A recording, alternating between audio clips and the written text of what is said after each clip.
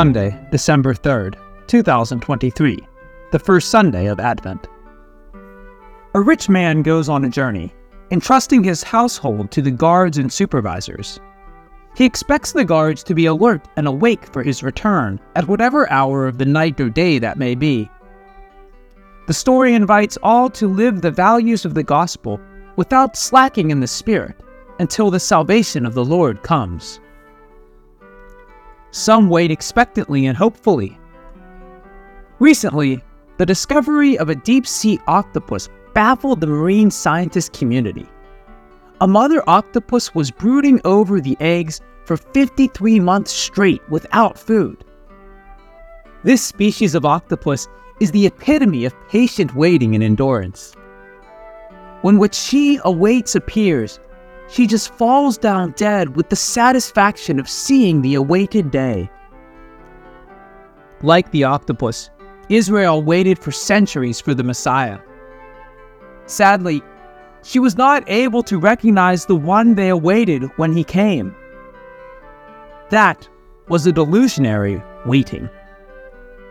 They had only the name, but did not know the features of the one to come.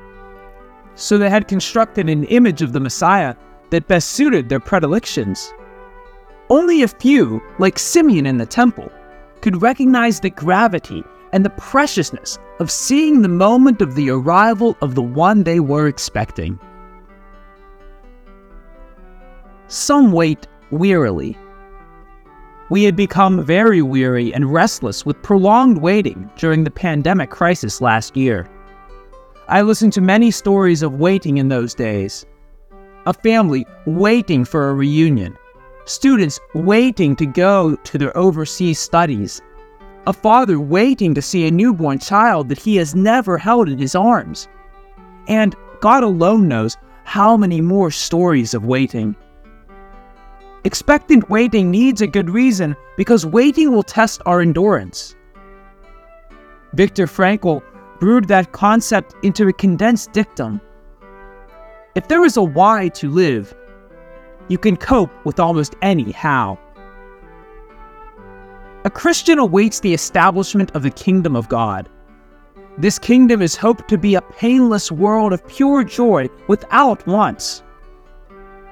The prayer, Our Father, also holds a key to this waiting, a waiting for the kingdom of God on earth. If the situation or the person expected is going to be full of joy, we are willing to bear any difficulty. We are awaiting actively with good reason for the establishment of the kingdom of God. Jesus tells us many stories of waiting. The story of the 10 virgins narrates how the oil ran out for the 5 virgins.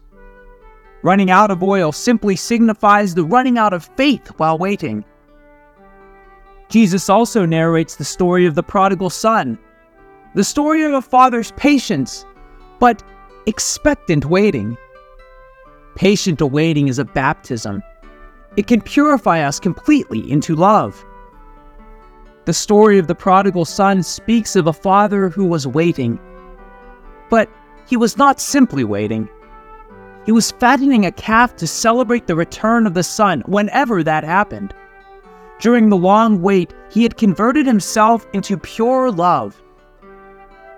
The time of waiting is like a physician who can heal all ills, our anger, our disappointment, and our sadness. On the contrary, impatient waiting can breed hatred, frustration, panic, and laziness. We can see how quickly we get frustrated. If the website takes a little longer to load, we even grow angry with the rotating icon.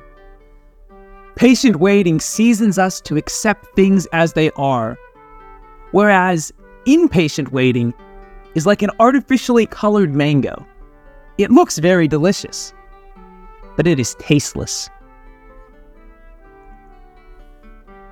Edmund Hesse's German novel protagonist, Siddhartha, is in search of all sorts of experiences in the world.